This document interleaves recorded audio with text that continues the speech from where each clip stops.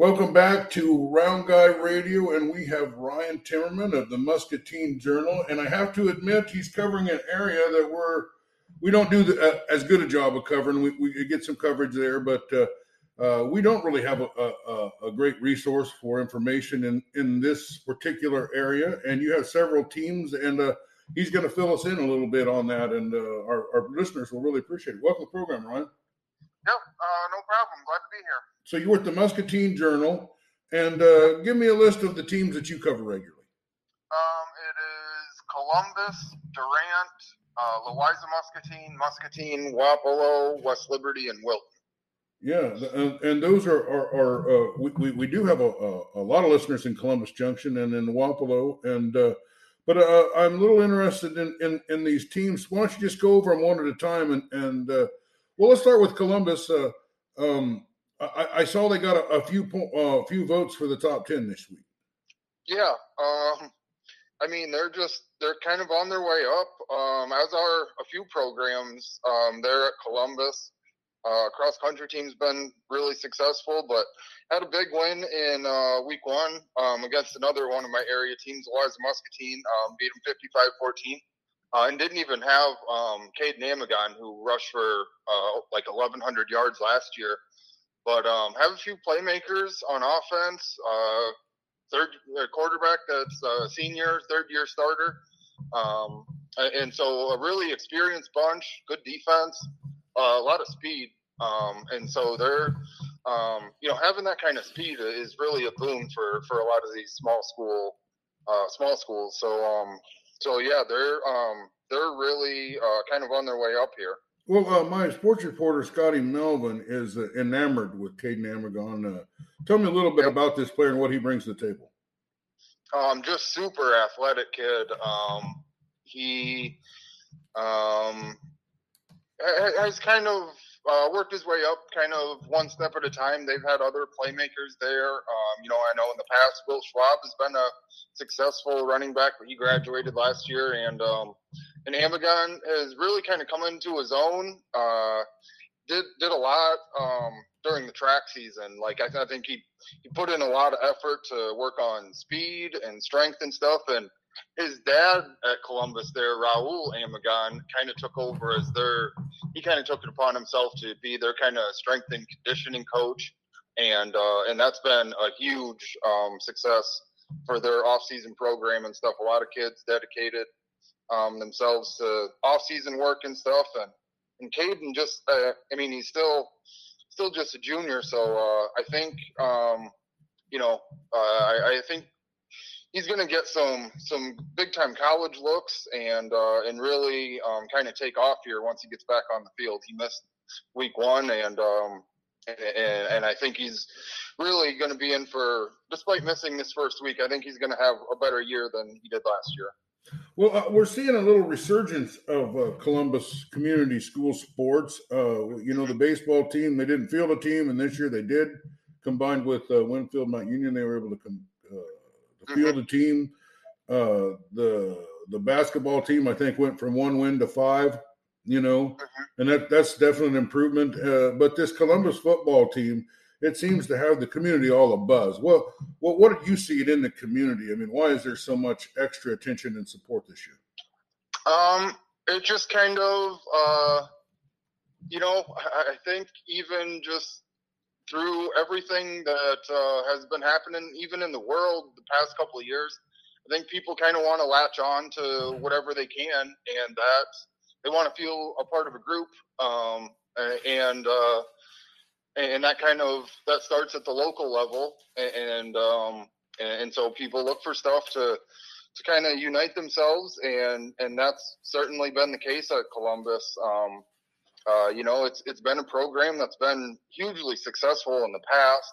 Made a ton of playoff appearances in the 90s, going back a couple undefeated seasons, and just so it's just kind of that resurgence that really has kind of sparked the community interest that it's just they kind of want what they once had, and they kind of miss that football success because a lot of these small communities and even big communities, they really pride themselves on their school's football program, and that kind of is a source of pride for everybody involved. Well, the team's going on the road, and the support's going to have to put some gas in the tank and head over to Highland. Tell me, how do you preview this game? Well, Highland played East Buchanan the first week, and it's not much of it's a test, but I mean you can't really write too much into losing a game against that team. Yep. I don't know how much you can put into any 54-0 loss, but they Highland made the playoffs last year. Like most teams, they lost some kids and stuff to graduation. So I kind of think the jury's still out. I think it'll be a good game. I mean, these teams finished right. Columbus was in the playoff hunt until the last couple of weeks there in district play, and then Highland kind of snuck in. So I think I think there's kind of maybe a little bit of bad blood from years past, and so I think it's going to be a really competitive game. Well, let's move on to this Louisa Muscatine Wapello matchup. Those are a couple teams in your area. Both teams didn't fare so well in week one, but had tough opponents. I don't know much about this Louisa Muscatine team. Why don't you start there? They had kind of a tough break last year. Couldn't finish the season. Had a bunch of injuries and I believe maybe a COVID scare or something. But one of those deals, they basically forfeited the last 3 weeks, I think. Just numbers down and everything. So they're back this year. I think they're going to be competitive in some games. They got some really quality kids. Spencer Kessel, Kendall Poe have been really successful wrestlers and bring that. Kessel had a really good track season. This Jesse Rainier, junior quarterback, he had a nice game week one despite the loss, had over 100 yards rushing, threw for 61 yards. So there's some good stuff going on at L&M. It just the way last season ended, they kind of had to hit the reset button, and they're relying on a lot of really young, inexperienced kids, a lot of sophomores on the varsity roster, things like that. Well, so they're kind of gonna try to turn some past failures into successes in the future. Well, I think playing some of these younger players will bode well in the years to come, and we're happy that they fielded a team, and I think that they might be able to. I was kind of tempted to pick them. Nathan Piercy did of KMCD, but Scotty Melvin says this Wapello team, despite their opening game loss, actually has some good players. Yeah, for sure. Jake Gustafson had like 1,200 yards total offense, about 600 rushing, 600 receiving last year. So he's kind of a dual threat. They run, they run this kind of motion offense or whatever, where a lot of guys going through and laterals and stuff like that. So some misdirections and stuff. They have some players that they're making up for. Tate Parsons is now at Upper Iowa. He was a 3-year starting quarterback. So that's always kind of a transition. They have Casey Short there now, a senior, but they were kind of held in check in week one. But I think they might have a big week two and some big weeks here in the future. Well, you got a couple of 2 or 3 other teams that you're following. Go ahead and tell me about those teams and their matchups this week. So we have Durant. They had a really big win over Sigourney Kyoto in week one, 38-14. Nolan DeLong, probably one of the better players in the state. He had like 340 yards rushing by himself week one. Getting some, I think he's getting some Big Ten looks as maybe like a preferred walk-on. Has a UNI offer out there as a running back, linebacker. and so I think they're maybe better than people thought. Muscatine is at Iowa City West. That's a tough matchup for them. Iowa City West is always pretty tough. Muscatine lost to Linn-Mar 41-0. And so they just have, again, they're playing a lot of inexperienced kids at Muscatine, and have some bright spots. Ty Kozad, really good running back, linebacker, but it's super tough to be playing both ways in 5A, which a lot of their starters are. So that's a hill to climb for them. Otherwise, we have West Liberty. They have Regina this week. Again, Regina's kind of always, you can always kind of count on Regina being pretty tough, even though I believe they lost week 1. So that should be a really good game. West Liberty has, again, they're replacing a quarterback. So they have Drake Collins there now. They kind of split time last year, but Drake Collins is taking over a quarterback. And he's kind of a dual threat guy. Joshua Zeman on the outside is the returning all district receiver. So that should be a competitive game there. West Liberty, Regina, and then we have Wilton, who beat Tipton week 1, 18-12. They're taking on Northeast, and I guess that's going to kind of come down to how Wilton's defense plays. This Northeast has Gavin Kramer, who's pretty unbelievable. So, but Wilton is kind of a smash mouth, grinded out team. So that'll be kind of a contrast to styles in that one. Well, we're talking to Ryan Timmerman of the Muscatine Journal, giving us some looks at some of the teams that he covers. Let me go back to Durant a minute. We talked to Coach Jensen, and last year's opening game, they were able to kick a field goal, and that seemed to be the a 3-point, led them to a 3-point win opening season, and they had a match in the playoffs, which went Sigourney's way also. But he told me about this running back that you have, and he said he was one of the best, and he was going to give them a big challenge, and that whether they were going to win or lose that game depended on how they could contain him, which it doesn't look like they did. How special is this running back? Yeah, so he's a senior, multi-sport kid, plays sports year round, but football is kind of his calling card. So he's coming up on, I'm not sure where his total stands, but he's coming up on 5,000 yards rushing for his career. He's had over 1,000 yards previous 3 years, and then had this huge week 1. He had 22 carries, 345 yards rushing, 4 touchdowns. Also had 9 tackles on defense, fumble recovery, and a big punt return or something, big special teams play too. So just kind of just all over the field, kind of a sideline to sideline kid that can score from anywhere with the ball and do anything defensively sideline to sideline. Well, Sigourney's in the boat with a lot of teams, replacing a lot of players, but he did that against a team that knows how to do defense. Yeah.